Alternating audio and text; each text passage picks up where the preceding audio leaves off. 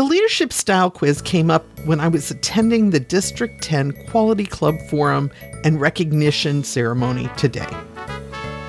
I heard something that made me sit up and take notice about what the leadership quiz did for one woman. Are you interested in public speaking or leadership skills? Then Toastmasters is for you. Welcome to Toastmasters 101, a podcast about the education program Toastmasters Pathways. I'm your host, Kim Craggy.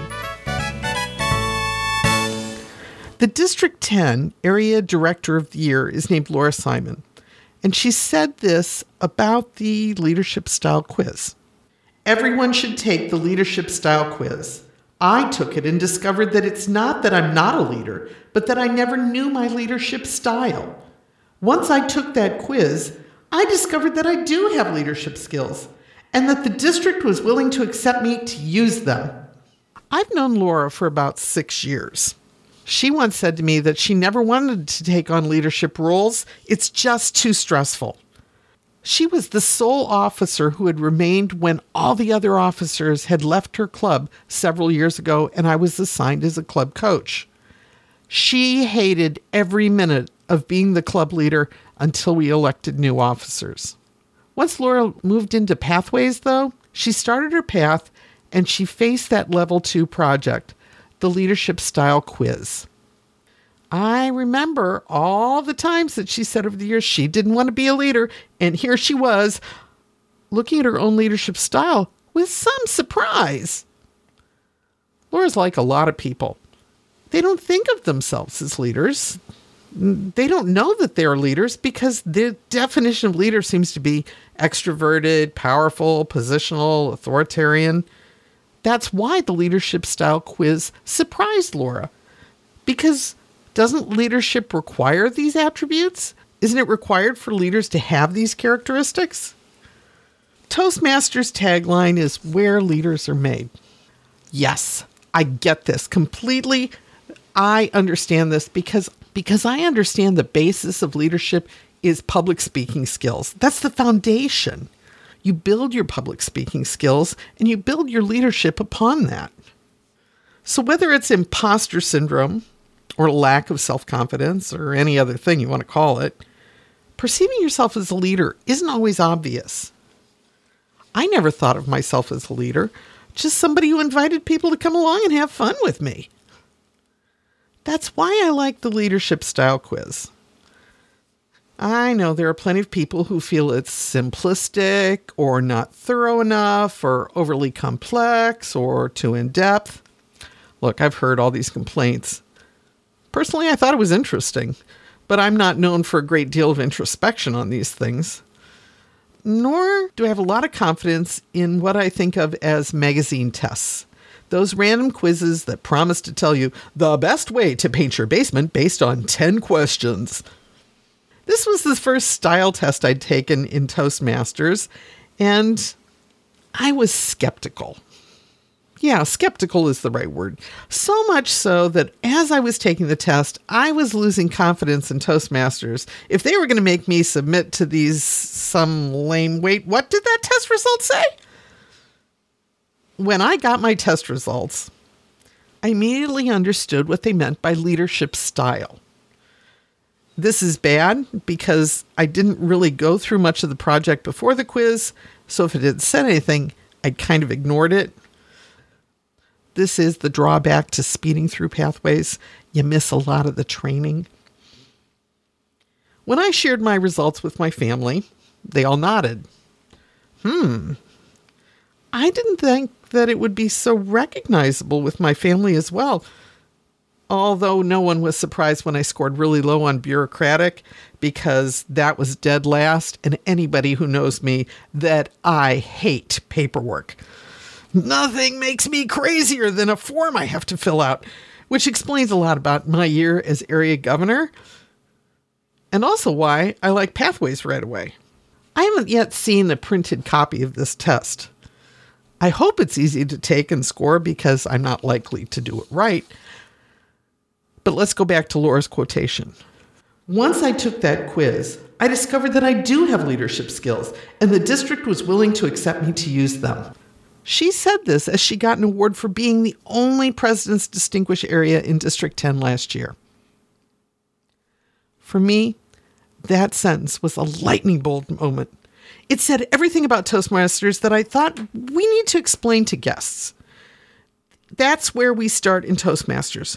We teach the skills you need and give you the opportunities to fail and to win and send you out to change the world. Toastmasters is a training ground. It's a proving ground where we try out new ideas, new skills, new opportunities. And with that newness comes a probability of failure, of the crash and burn.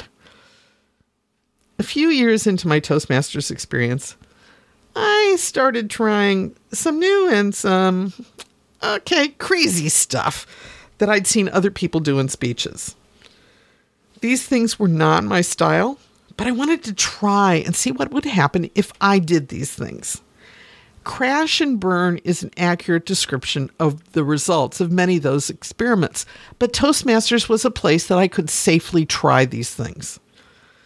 When I decided to try to extend my leadership skills by being a division director, I wasn't perfect, not by a long shot.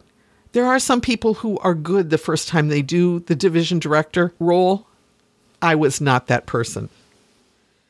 But then, and I think this is important that we realize that Toastmasters is not an end in and of itself. It's a stepping stone. It's the learning place for us to take these skills outside. Laura wrote to me when I asked for permission to quote her in this podcast. She said that she loves to hear the leadership style quiz from other people. Learning your leadership style not only helps one specifically understand how they lead people, but also how one reacts to other styles of leadership. I see it. I see them getting it. It's a game changer. I see it too. We are getting a lot of new leaders in District 10.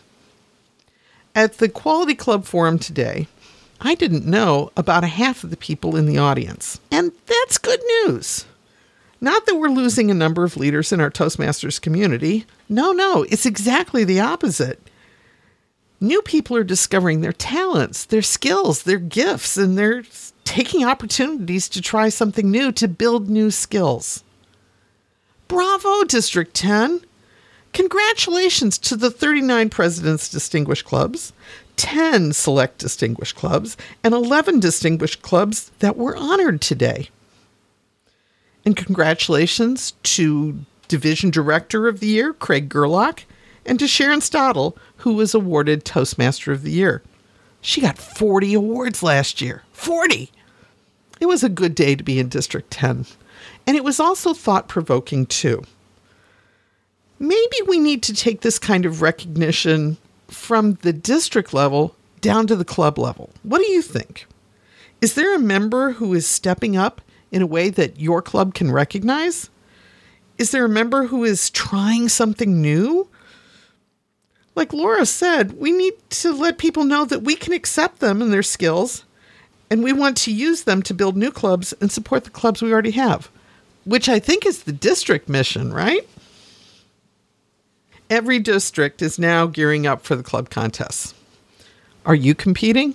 I'm going to compete this year. And shortly after the club contest will be the area contests. Are there leadership roles in these projects for you to take a step up? Of course there are. Experienced members are available. We'll help you get through the tasks. But that doesn't mean that we experienced people have to step down. If there's something that you really love to do, like be chief judge, please don't let me stop you. I know that there are experienced Toastmasters out there who love being a chief judge, and don't let me stop you. They enjoy doing this, they should do it. But maybe it's time to get out of doing the club role and moving into the more advanced contests like the area or the division. And thank you. Speaking as a competitor and a Toastmaster who struggles with paperwork, remember that bottom bureaucratic leadership style of my leadership style quiz? I need people like you. One more thing about my mistake. A couple weeks ago, I used the word pathway when I should have used the word path. And I got scolded about it. Okay, yes, I was wrong. But I put a poll up because I can't imagine that I'm the only person who does this, and I'm not. We haven't gotten a lot of responses from the poll. The results show that people 5-1 prefer the word path over pathway. However, there are a few of us who do use those words interchangeably. Once again, sorry about that. I'm trying to do better. When you listen to this podcast, the poll may still be open. Go on over to the Toastmasters 101 podcast Facebook page and vote, or leave me a message. You can tell me where you found the podcast. You can tell me anything you want. You can tell me anything you would like me to cover in the future. I'll be glad to hear from you. Our music today is from incompetech.filmmusic.io, and Toastmasters 101 podcast is a podcast production of Toastmasters District 10.